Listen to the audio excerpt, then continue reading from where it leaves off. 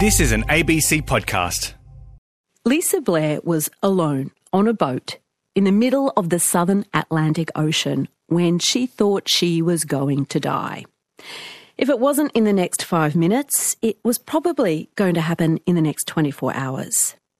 She was fighting to keep her boat afloat after its mast had come down and was now in danger of sawing her boat in half. Lisa was in the midst of sailing around Antarctica by herself, trying to break a world record. And while she didn't break the record then, she did manage to stay alive for the next 5 minutes, for the next 24 hours, and for another 4 years in order to try it all again. Hi, Lisa. Hi, thanks for having me on the show. It is our pleasure. Did you grow up on boats, Lisa? Did you spend a lot of time out on the water as a kid? Where does this come from is what I'm trying to find out. Yeah, not really. We actually grew up in the bush on solar power, so I was a little bush kid on the Sunshine Coast, and Mum got quite into boats when I was growing up, but it was always more her thing to do with her partner, and it wasn't until I actually randomly got a job in the Whitsunday Islands as the cook and the cleaner on a charter boat that it just opened up my world to what sailing can offer you. Well, what did it open up to you? What was that first experience being on a boat like for you? It was just that idea of having that kind of outdoorsy kind of problem solving. You're getting challenged regularly, but you're living in this most incredible environment. You're getting to see nature and the ocean and all its moods on a daily basis. And I just loved that lifestyle that you had with sailing. And it wasn't until I kind of realised that sailing was more than just putting the white flappy stuff up and pointing the boat in one direction that I really got excited about it as a sport because, there's so much trigonometry and problem solving and sort of challenges you have to overcome in sailing to sail. And that's what I really like about it. So how did you start making the move from being a cook and a cleaner on boats to a skipper? What opportunities came your way? Yeah, it wasn't an overnight thing. I worked up there in the charter boats for a year, and after that I had this opportunity to sail with a friend of mine from university and her father on their boat, Bird of Dawning, from Samoa to Hawaii. And, being a 25-year-old single person, I was able to say a flat out yes straight away and jumped on that boat. And, yeah, we spent 3 months ocean sailing to Hawaii, and it was just this most magical experience. And we didn't have things like cell phone, email, phone calls for 3 months with anyone on the mainland. And so for me, that was just a real relief part of sailing. You leave all the clutter of daily life behind and you can just enjoy the fact that you're on the boat and having these adventures. Hawaii to Samoa just sounds incredibly romantically beautiful. What are the waters like? What did you see on that journey? Yeah, it's incredible, hey. So you get days where it's just no wind sometimes, and it was so crystal clear that everyone would just jump off the boat and go swimming in 3 kilometre deep water in the middle of the ocean. And other days you've got whales around the boat. I remember standing watch one night and I was on my own on deck, and it's a full night of stars, a full sky of stars, and it was 15 knots of wind, so perfect sailing conditions. The boat was just humming along beautifully, and all I could hear was the whales breathing around me, that exhale of the air, and you could just see the glint of the sort of moonlight on the arch of their back as they swam near you. And, those sort of experiences, you just can't get the same connection on land. And were there tropical islands that you stopped at on that journey too, in that part of the world? Yeah, we went to a number of different islands, and one of them was called Canton Island, which is actually a US-owned island and is still considered a military base to some degree. And they actually hire people from the Kiribati Islands to live on the island. So there's 8 families live on this island for a 2-year contract. So when we arrived, there was 28 people on the entire island. They're on there for 2 years, just the 28 of them. And out of those 28, 16 were kids. So, yeah, you get to just, have adventures like that. For you as a sailor, though, are you someone who's happier to be on the boat while it's moving or on the boat when it's moored at some gorgeous tropical island? I definitely actually prefer to be moving. For me, I kind of get bored with the coastal sailing, the dropping anchor regularly and exploring different locations. It's something I'll do later in life. But now, at the moment, I absolutely love the idea of spending a month or more at sea crossing an ocean and you're only using, your wind and the sails and your own kind of know-how, so to speak, to get yourself safely across that ocean and watch how the global weather patterns form and influence your changes and all of that side of challenges that you see out there. So you were falling in love with the ocean and in love with the art and science of sailing. What race did you then hear about? Yeah, so I came back from Hawaii and I was kind of like in a funk because I just had this amazing adventure, and then I came back and I got this crappy job selling costume jewelry in the mall. And I was earning like $20 an hour, and you're under the fluoro lights and you're like on display in the middle of the mall there, and I was just hating it. And I started it was Mum's partner John that started lending me all these books on solo sailors. So he was lending me like Kay Cotty's book and Robin Knox Johnson and all of these sort of like Jesse Martin, all of these incredible like solo sailors. And I was reading Robin's book, and he talked about this race called the Clipper Round the World Yacht Race. And it's this amateur yacht race where you sign up, you pay a berth fee, and then you race each other around the planet. And there's 10 identical boats, each crewed with about 16 to 18 sailors. And 50% of the crew racing have never sailed before they sign up and do that race. And so I just thought, like, I wanted to do more with sailing, and that just seemed like such a good opportunity to learn as much as I could and experience ocean sailing a lot more. I mean, it sounds brilliant, and I can imagine if you were stuck under the fluoro lights in a job you didn't like, it would have sounded super appealing. But how were you going to pay for that? Because if it's an amateur race, I imagine you had to pay a lot to participate. Yeah, so you actually pay a berth fee to sign up, and at the time it was £40,000, which worked out to be about $80,000. It's a lot of costume jewellery. Exactly. And I had no savings, no idea. And at the same time, I was sort of starting to ponder about that race. Jessica Watson was finishing her circumnavigation. And for those who don't know, she's the youngest person to have sailed around the world solo, non-stop and unassisted. And she completed her circumnavigation at the age of 16. And I remember kind of thinking, if a 16-year-old can figure it out, not just get the money, but get a whole boat together and sail around the world on her own, surely I can figure out how to raise like $80,000 and do it with crew. Like there's no reason why I can't, except that I haven't tried. And so what did you come up with? Yeah, it was a steep learning curve. I remember going to the local library and borrowing a book on sports marketing and, reading about this thing called a proposal that you're meant to send to companies to, try and get them to sponsor you. And so I really had no idea what I was doing, but I ended up convincing a local bike shop to give me a bike, and then I cycled from Sydney to the Sunshine Coast selling raffle tickets all the way up the coast. And we did like some fundraising dinners and just like anything we could possibly think of to make it happen. And I still fell about 50% short of the budget. So that was... So you had to get 80,000 and what you'd made 40,000 or so, which in itself is incredibly impressive. But were they going to be kind to you and let you on with just, half the fee? How was that going to get you on this race? Yeah, no. And it's one of the things with the contract that it's an all or nothing contract. So you sign up, you pay the berth fee and you race around the world.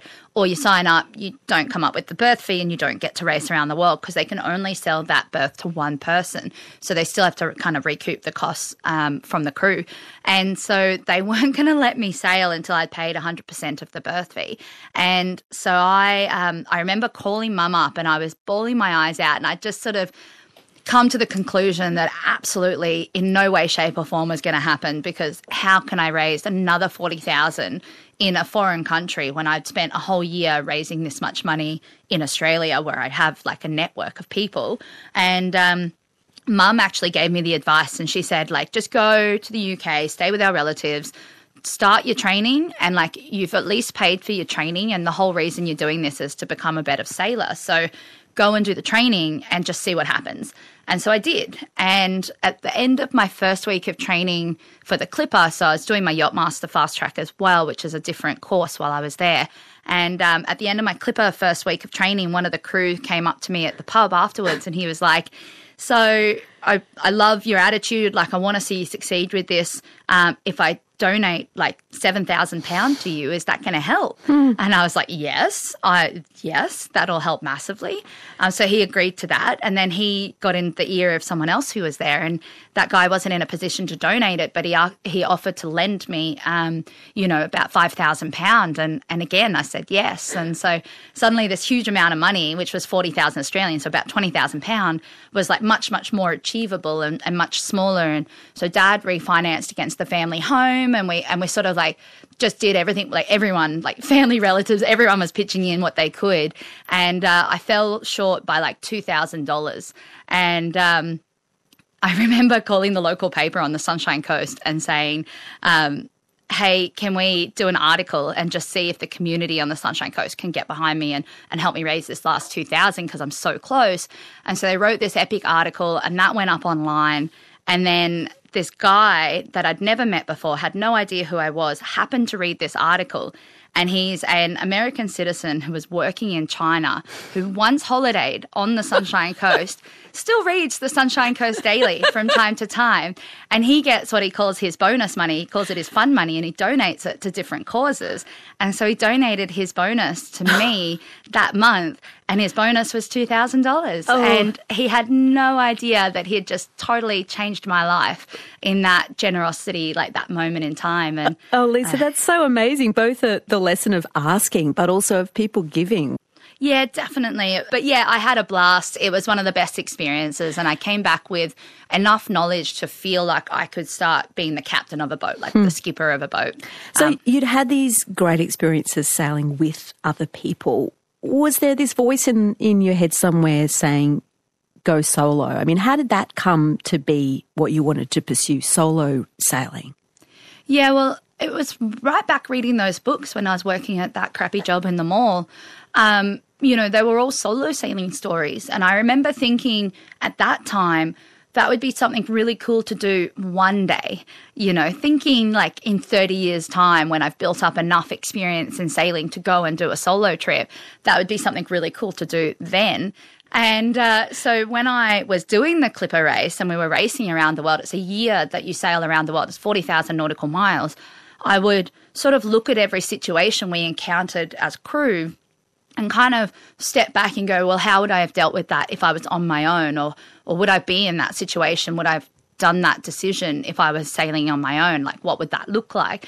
And so I sort of had the opportunity to sail through all the world's oceans and to go through storms and everything with a crew of 16 people, but assessing it from a solo point. So that gave me a lot of kind of, I guess, confidence in the idea that solo was something that I wanted to do in the future. And so you set as your first goal the Trans-Tasman, to sail from Australia to New Zealand, which to me as a non-sailor seems a kind of a reasonable proposition. Did it feel right going solo?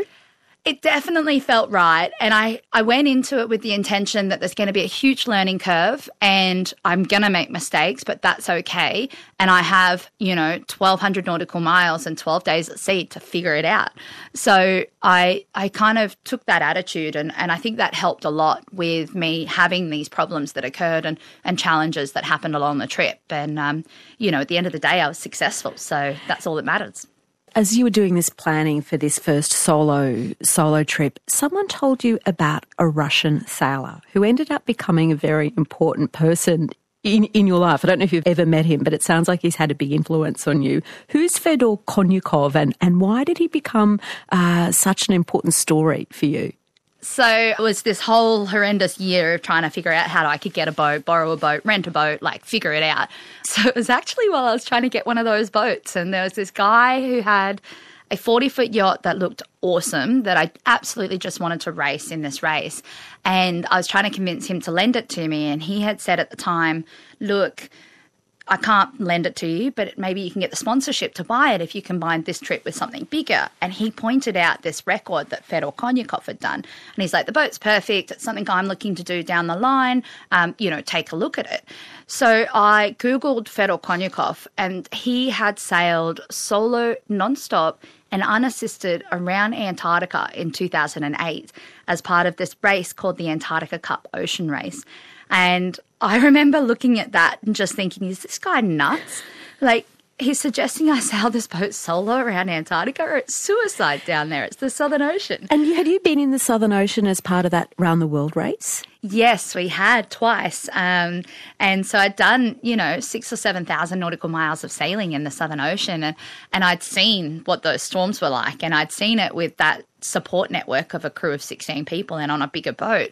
And I just remember thinking that's something that's so far beyond my capabilities as a sailor or my knowledge base to even contemplate achieving.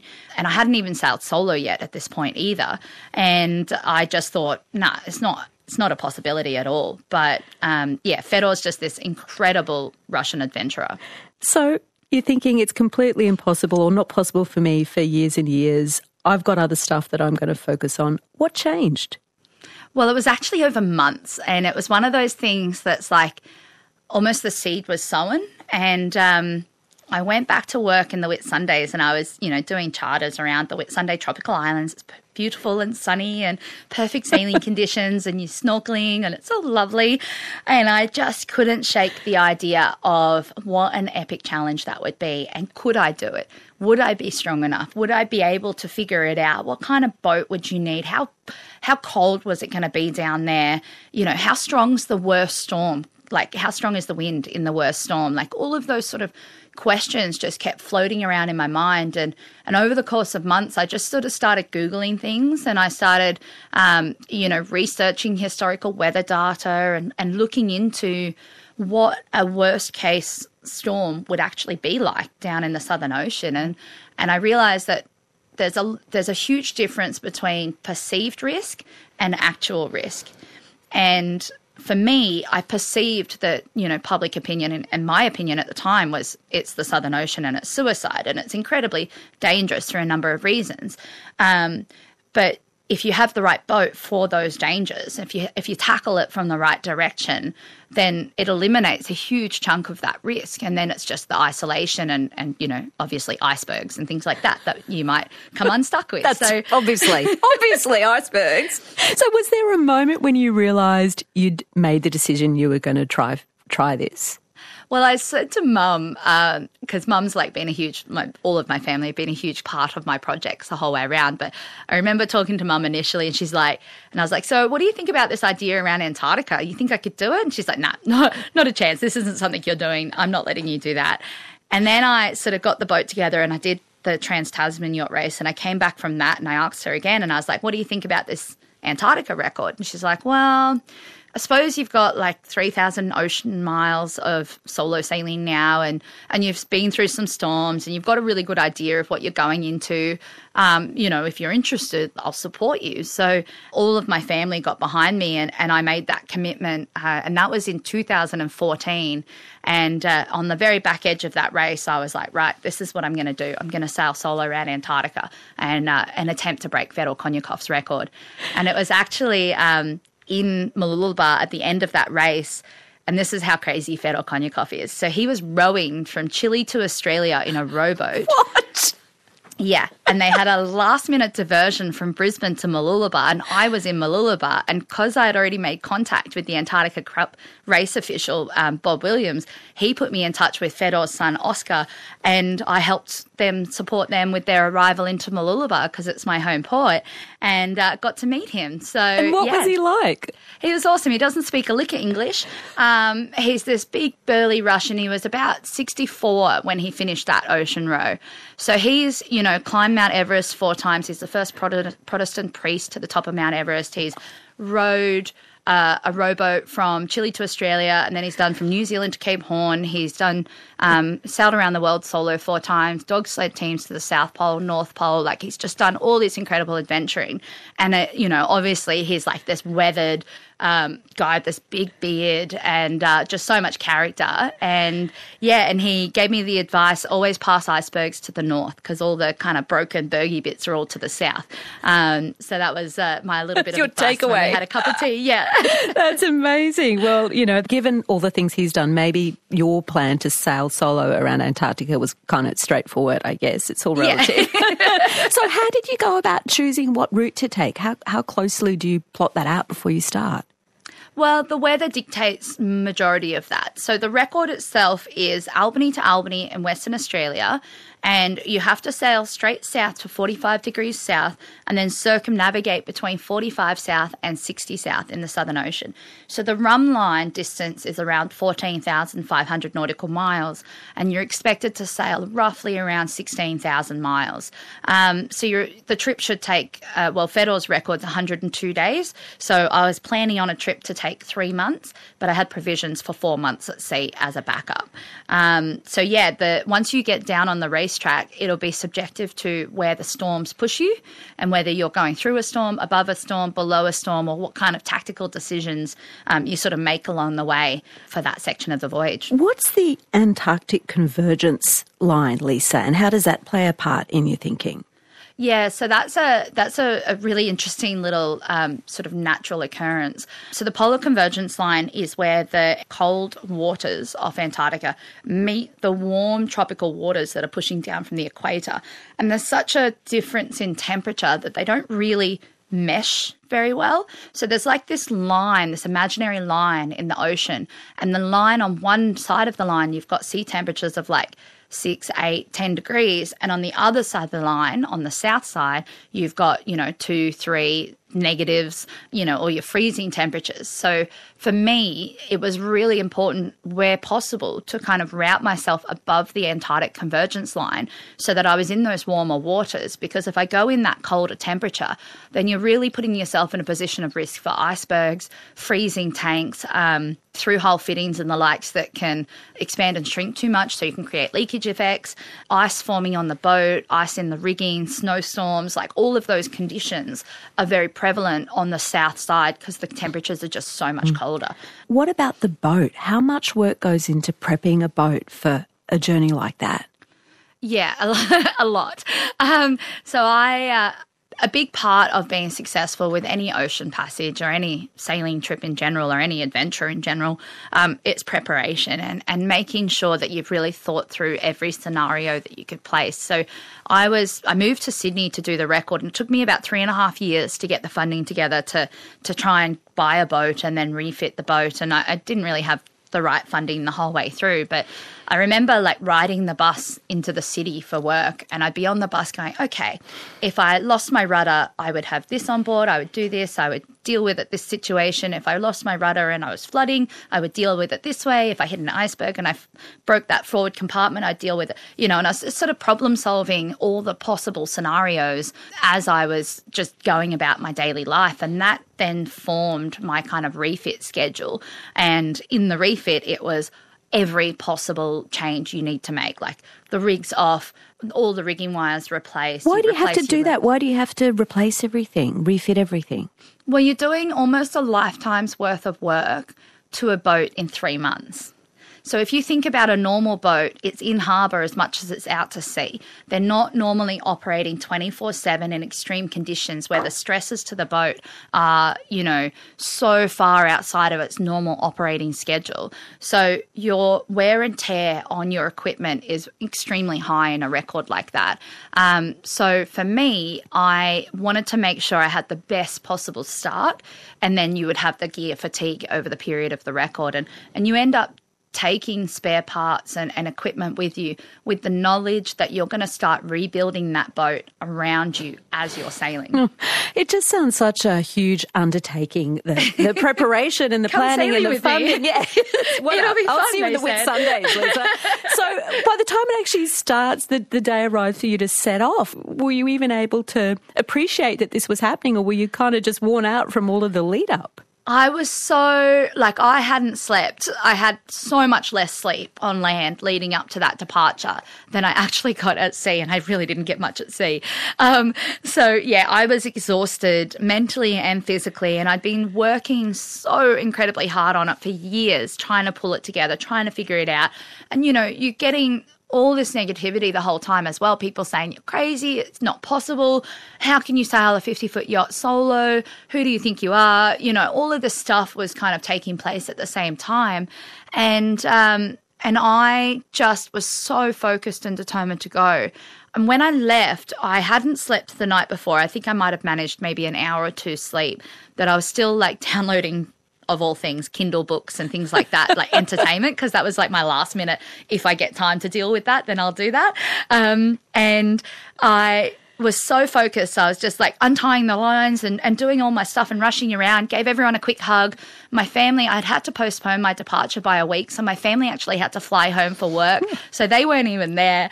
And I jumped on the boat and I started just motoring out of the harbour. And as I'm motoring out, I didn't even look up, like I was just so focused. And as I'm motoring out, all these cars in the car park there in Albany just started tooting their horns and shouting and hollering and like wishing me well.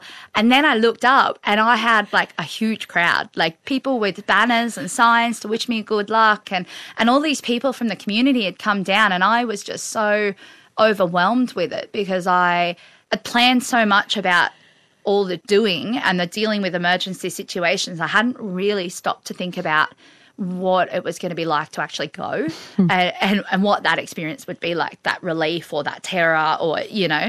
And it was this huge mix of, am I going to come back home? Am I going to survive this? I'm living my dream, so that's epically awesome, but I'm utterly exhausted. And, you know, and it was just this whole crash of emotions. And I remember like basically having almost a panic attack on the deck of the boat, and I'm shaking uncontrollably. I'm starting to cry, and I'm like trying to hide and like wave to people and pretend I'm okay. And it was that idea of like all those scenarios I'd spent months and months and months thinking, just like rolling and slamming through my mind as like, am I going to come back? Am I going to survive this? And am I making the right choice? And then I remember thinking, you know what, I've prepared for this, and I prepared for this over years, and I know I can do it. So let's just go and do it. And that took the stress away, and then I could just enjoy it.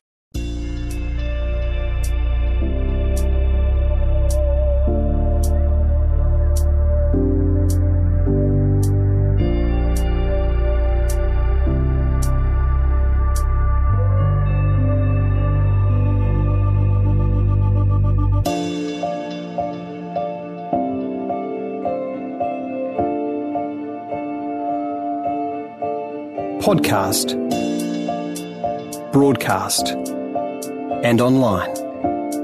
This is Conversations with Sarah Konoski.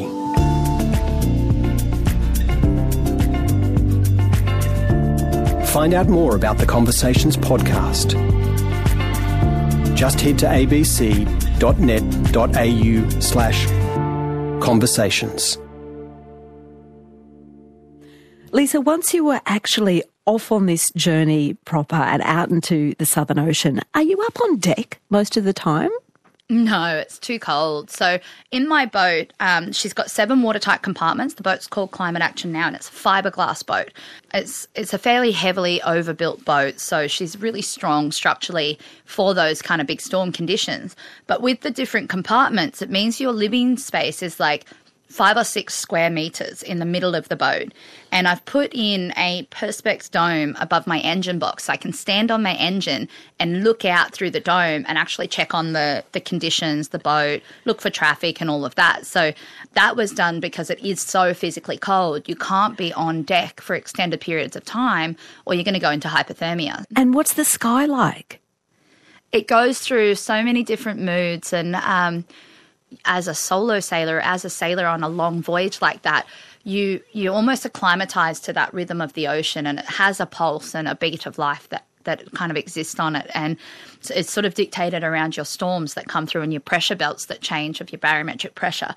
And when the conditions are stormy, you're on deck doing a sail change or something, and you know, I've seen storms that are so aggressive that you've got waves the size of a 5-story building. So you're looking up at a skyscraper of water, like coming at you, and you're on deck having to deal with something with the boat. And the wind is so strong at about 80 knots, which is like 120 kilometre-hour winds. It's so strong that it rips all the water off the top of the ocean. And so there's so much water in the air, you can't actually breathe properly. So you have to cup your mouth and protect your mouth so you can get a breath of like oxygen, really. And then you're in this thing on a 15-meter boat, and it's just fury. And it's just this ball of energy that's roaring around you. And the noise is just astronomical. Through the hull of the boat, you can just hear the howling and you hear the roar of the waves as they break. And it's really as scary as that sounds, it is a really magical part of the experience. It's exhilarating. It's you get this huge respect for the environment around you. You can't conquer the ocean. No one can conquer the ocean. You can move with the flow and the rhythms of the ocean. You can learn to coexist, but you can't conquer it. And it's like a slap in the face reality check that you're so insignificant as a single person on this planet.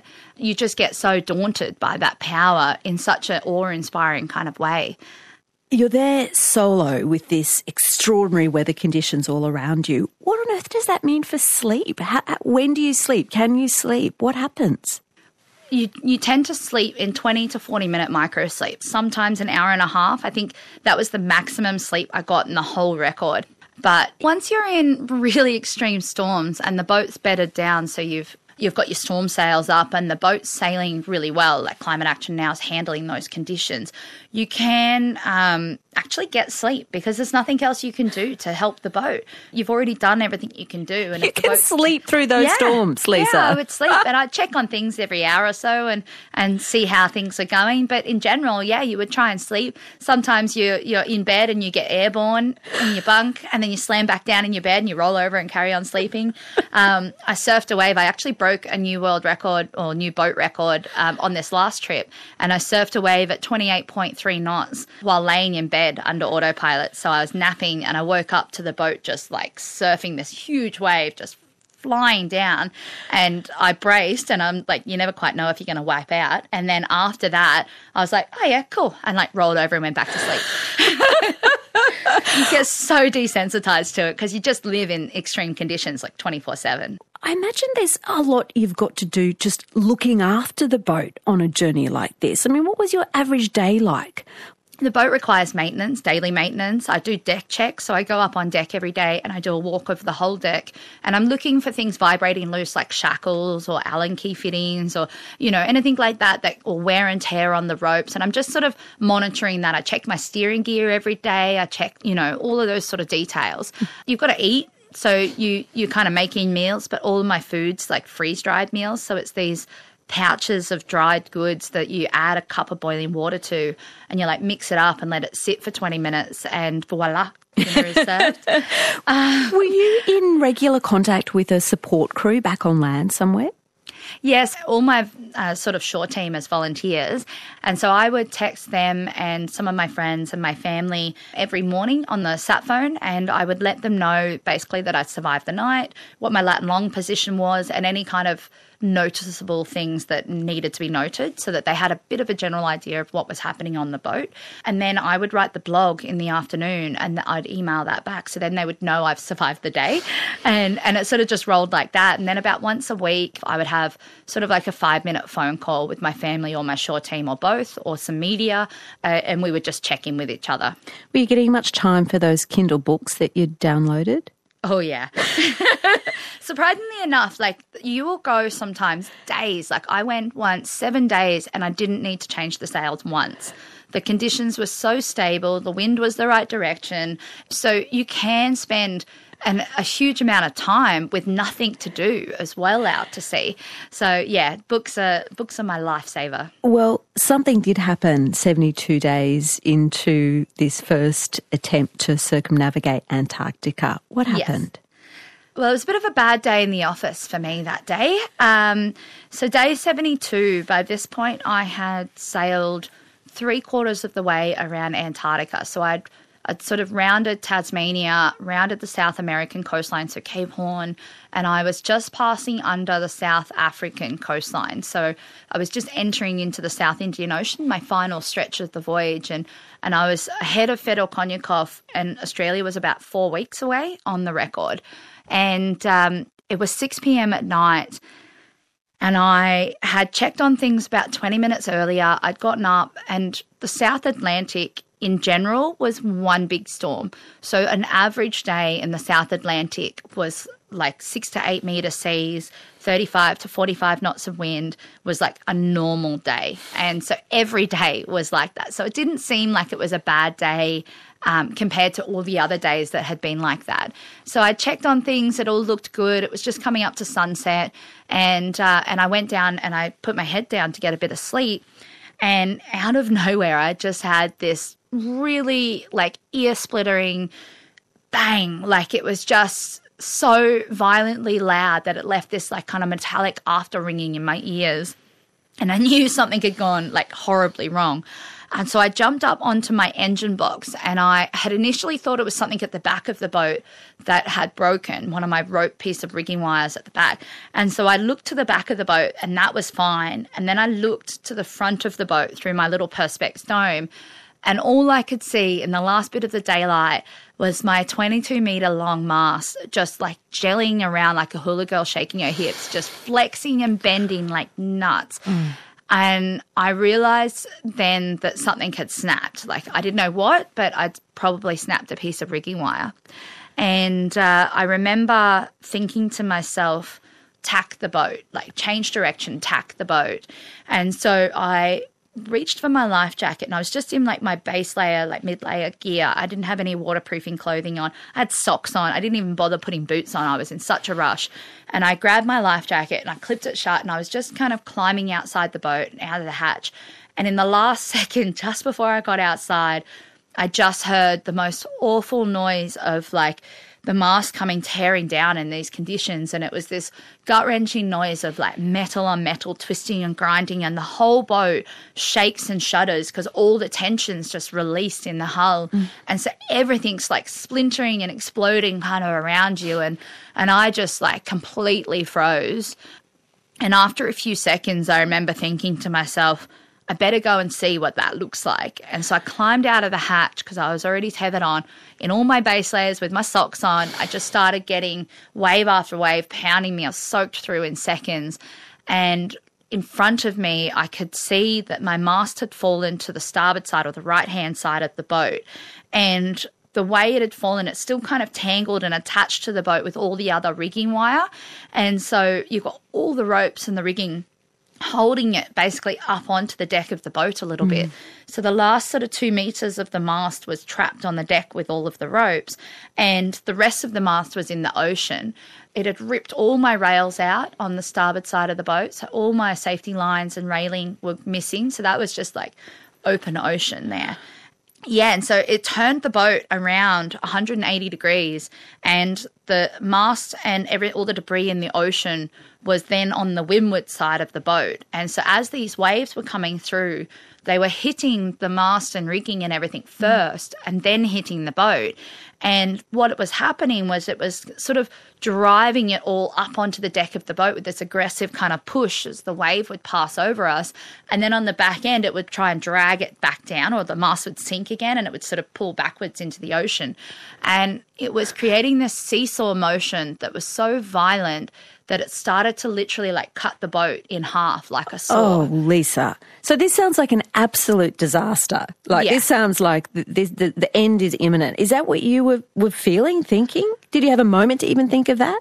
I didn't have any time to think at that point, and it's definitely what I had considered one of the worst case scenarios. And a dismasting does happen quite regularly in sailing, but to have it happen in that sort of remote ocean as a solo sailor, you know, I was very conscious of the fact that it would take a minimum of 3 days for help to arrive. And if I lost the boat and abandoned to a life raft, the chances of me surviving in a life raft in those conditions, or the life raft staying upright in those conditions, was almost non-existent. And so, yeah, it was a do or die situation for sure. Do you know what had caused the dismasting? Was it just the wind? No, it actually turned out to be an electrical item failed in the mast, or this is best guess. So we lost the mast and everything overboard. So the best guess, looking at the way the break pattern occurred and everything with the piece of rigging wire that snapped, it turned out to be an electrical item failed and was contacting the mast at 12 volts. And then the mast was getting charged up. And that little bit where the wire sort of swages into the holder at the bottom there can can sit a little bit of water, and it's salt water. So it was electrically charging the salt water, and then that aged the stainless steel about 10 years in 3 months. It shouldn't have happened at all. It was just like a really bad freak accident. What did you do in the middle of that storm with your mast coming off and in danger of sewing your boat in two? Yeah, I mean, you don't have a choice. You have to get rid of the rigging. And the only way to do that is to either cut it or disconnect it. And I had bolt cutters and I had a battery-operated angle grinder for the purpose of cutting rigging away in a disaster like this. The bolt cutters were useless on a pitching rolling deck, and because I was effectively anchored in this storm now, these waves weren't passing under the boat, they were breaking against the boat and going over the boat. So every sort of 30 seconds to a minute, I was getting like a metre or so of white water across the deck, and it's so powerful you can't even hold on. So you're getting dragged down the deck with your tools and everything every minute. Could you see the waves coming, or was it dark by now? It was dark. You can see it a little bit in the moonlight, but more than anything, you're relying on the roar, like the noise of the wave approaching. You can hear the roar, and it's like this noise that just gets louder and louder and louder until it impacts the boat, and then it kind of throws the boat, and you hear the mast groan, and you hear ropes snapping, and everything's kind of really aggressive and violent. And so I ended up actually going with the idea of disconnecting the pieces of rigging. It took me 4 hours, and there was certainly some incredibly close calls over the course of that night where I was almost washed off the boat, or I was almost severely injured at times. Did your crew know what was going on? Had you been in touch with them, or you didn't have time? I issued a pan to my shore manager, Jeff, about 15 minutes into the emergency. It occurred to me that I should probably tell somebody because I was so just like focused on save the boat. And I really didn't feel like I had any time to do anything. I felt like any second that mast was going to pull off the deck of the boat, and then the next wave's going to push it through the hull of the boat, and then I've got a breached hull and I'm sinking. And I remember calling Jeff up. He was asleep. It was 3 a.m. in Australia. It was 6 p.m. local time off South Africa there. And I was 1,000 miles from land, so I was well down in the Southern Ocean. And I remember phoning him up and waking him up. And I was like, Jeff, I've dismasted. The mast has snapped at deck level. And I kind of gave him a rundown. And I said, I'm issuing a pan. Now, a pan's one step below a mayday. And so the pan puts everyone on high alert that I'm in a situation, but it's not requesting immediate assistance because I knew the only way through was to save myself because help wouldn't get there in time. And it took me 4 hours of crawling around on the deck to kind of cut everything free. And at one point I had to actually go out on the bow of the boat onto the bowsprit where I had like a 50-50 shot that I was going to come back on board the boat. But it was the only thing I could do to save the boat was to climb out there and do that job. And I was hypothermic at the end of cutting the rigging free. And I went below and I phoned my shore crew up and just told them I'd survived and went to bed with hot water bottles, dry clothing, and tried to like warm myself up. And then sunrise the next day, I got up and I basically set about trying to clear the debris. So there was just stuff everywhere still attached to the boat, ropes overboard. Like, you know, I had a hole the size of like a large dinner plate where the mast had been sawing the boat in half. So I had this big hole through the deck of the boat into the boat. And the conditions had calmed a little bit the next day. So it enabled me to be able to, you know, start patching the boat and doing some repairs. And it took me all day to just make the boat movable again. At the end of the day, I had to make a decision on if I stayed in the Southern Ocean and built a jury rig, which is using debris to build a new mast, or void my world record, turn the motor on and start motoring towards South Africa. The safest choice was South Africa, and I really made that choice because of the hole on the side of the boat. I could patch the hole, but structurally the boat was weakened quite significantly, and if I got pinned between two 10-metre waves with the bow and the stern spread across the wave, there was every chance that the boat could buckle at that point because of the weakness in the hull. So the only smart decision I could do was go to South Africa. I feel like I'm speaking for your mother here, that I'm really, really glad you made that decision. Extraordinarily, you managed to get back to port, to Cape Town, where you got a new mast and refitted the boat. Was it ever a question that you'd head back out and attempt to finish this circumnavigation? Not really, because I remember straight after the dismasting just like being super depressed, like just that was 3.5 years of cold, hard work, being so utterly focused on that one trip, and everything was torn away in a heartbeat. And it wasn't until I realised I could repair the boat and go back to my position of dismasting and restart the record and do it with one stop that I actually kind of felt like I had something to live for again, or some life in me. And so yeah, it was chaos on land in Cape Town trying to figure it all out. And I managed to find a mast that had been sitting in a shed in South Africa for like 5,000 Australian that fit my boat, and I put it in the boat and I left again. And that last bit back to Australia was in winter, which is like way harder. So what did your mum think about this? I'm taking her as your conscience here, Lisa, because I'm not sure you were thinking straight when you head back out in winter. What did she tell you? Well, I mean, she knows that I'm not being reckless with this, that I'm doing my research, that I'm making smart choices. Even though they aren't choices other people would make, they're still well-informed decisions. And so I had been working with my meteorologist, and I asked him to give me like worst case scenarios for winter in the Southern Ocean. And I realised again that there's this huge thing with the Southern Ocean that people go, oh my God, it's unsaleable in winter. And it is saleable. It's just really cold and rough. And so I made the decision to go, and she was okay with it. And about 5 days in, I called her up and I quit. You quit? Yeah, I couldn't do it. I was just getting absolutely smashed by these waves, and I'd been on deck fixing something on the low side of the boat, and this huge wave had ripped across the deck of the boat, like buried us under like 3 meters of water. And I managed to hook my arm over the piece of rigging wire. My legs and my hips and my waist were overboard as this wave fully engulfed us. And on the back end of that, I just managed to kind of roll inboard and into the rails. And I was so shaken because it was so close. You know, if I hadn't got my arm on, I would have been washed overboard and I was gone. Like, I was tethered to the boat, but that much water, the tether would probably more likely snap, or I'm still in the water and I still have to figure out how to get out of the water, and it's the Southern Ocean, so it's freezing. So you get less than 10 minutes to save yourself in those conditions before you die from hypothermia. So, yeah, and I called her up and I was like, it's too dangerous. It doesn't feel right. I had a major head cold. I'd been seasick, quite chronically seasick when I left. And I said, I'm going to turn around and go back to Cape Town. It just doesn't feel right. And I feel like the world's telling me that I shouldn't do this. And so I had this conversation with her, and she's like, okay, well, you're in a big storm. You can't do anything right now. Just ride the storm out. And on the back end of that, let's have another chat and see how you feel. And that night she pondered on it, and she wrote me this email that I read in the morning. And the email was like, I just know you'll never forgive yourself if you quit. So just imagine that you're still 72 days into your world record. You never dismasted. You're 1 day ahead of Fedor Konyakov. Australia is like 4 weeks away.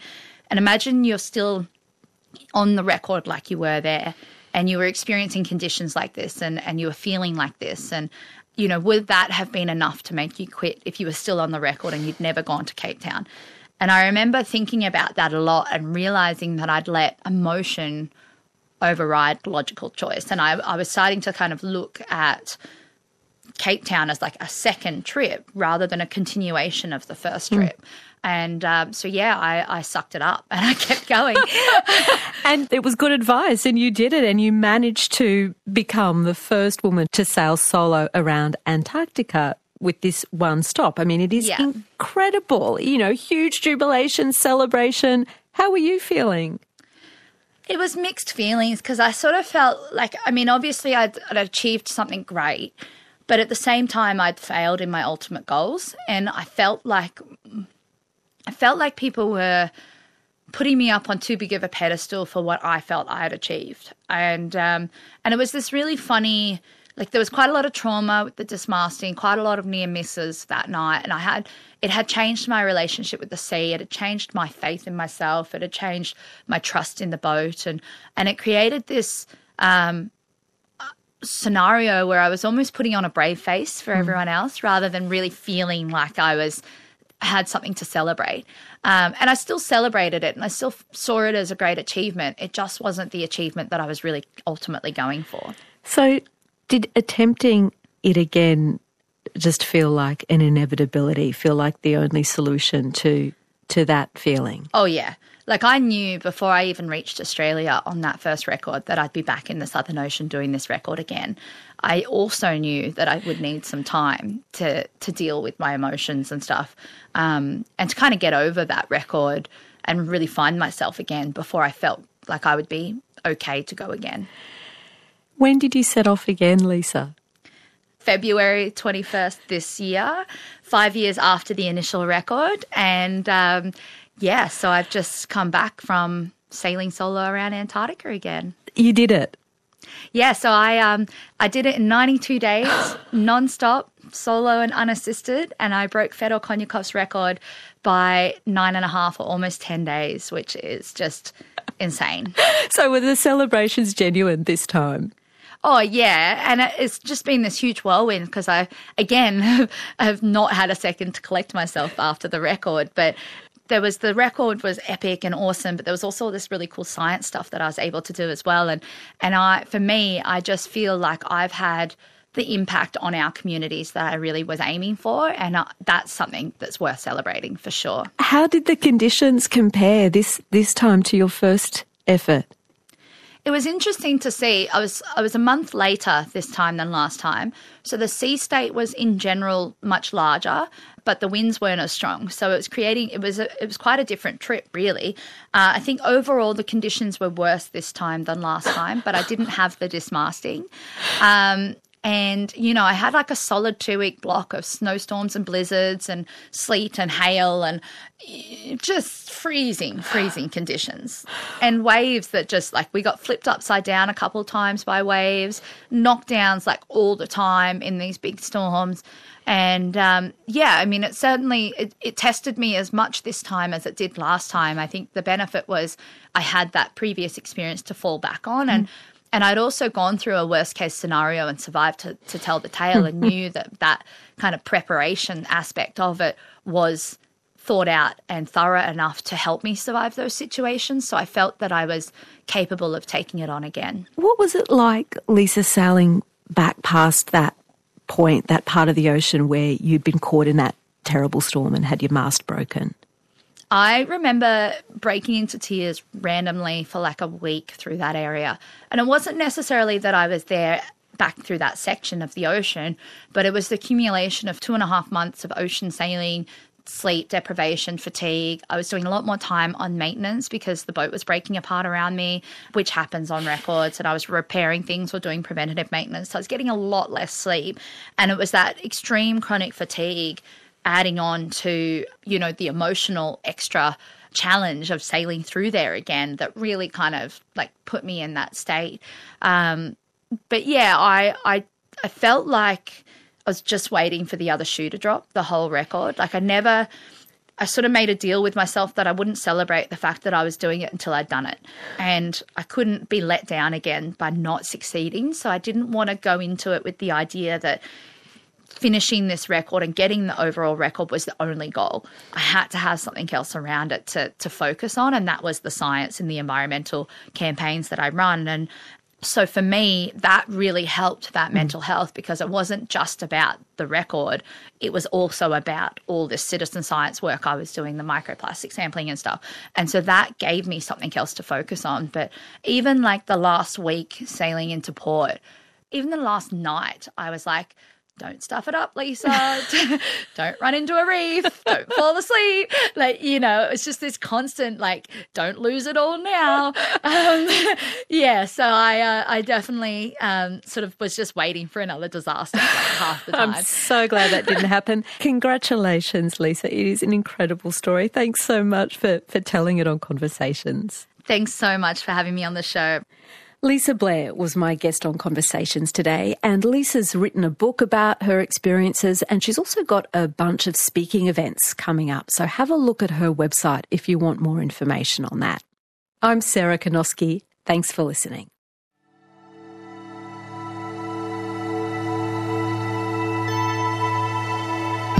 You've been listening to a podcast of Conversations with Sarah Kanoski.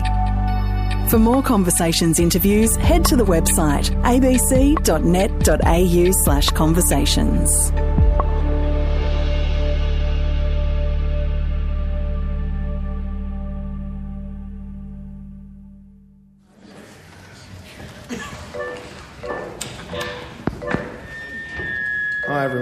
I'm Naz.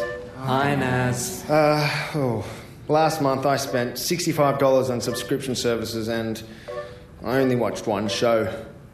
My own. And this month I spent $85 on beauty products for my hair and skin, and I didn't even get to show it off to anyone because I spent the entire month on the couch watching my own show. Oh, yeah, fair enough. Been there. Hi, I'm Nazim Hussain, and in 2021 I presented a series of the Pineapple Project all about being frugal, and I learned a lot. But I've realised since that there are huge areas of my life that we didn't get to cover, and it's showing up on my bank statement. Big time. I need help. Quick. And by the sounds of it, you do too. So, this season of the Pineapple Project, we're getting even more frugal. So let's tweak our streaming subscriptions, budget out our beauty regimens, date without debt, and heaps more. New Pineapple Project. Find us on the ABC Listen app or wherever you pod.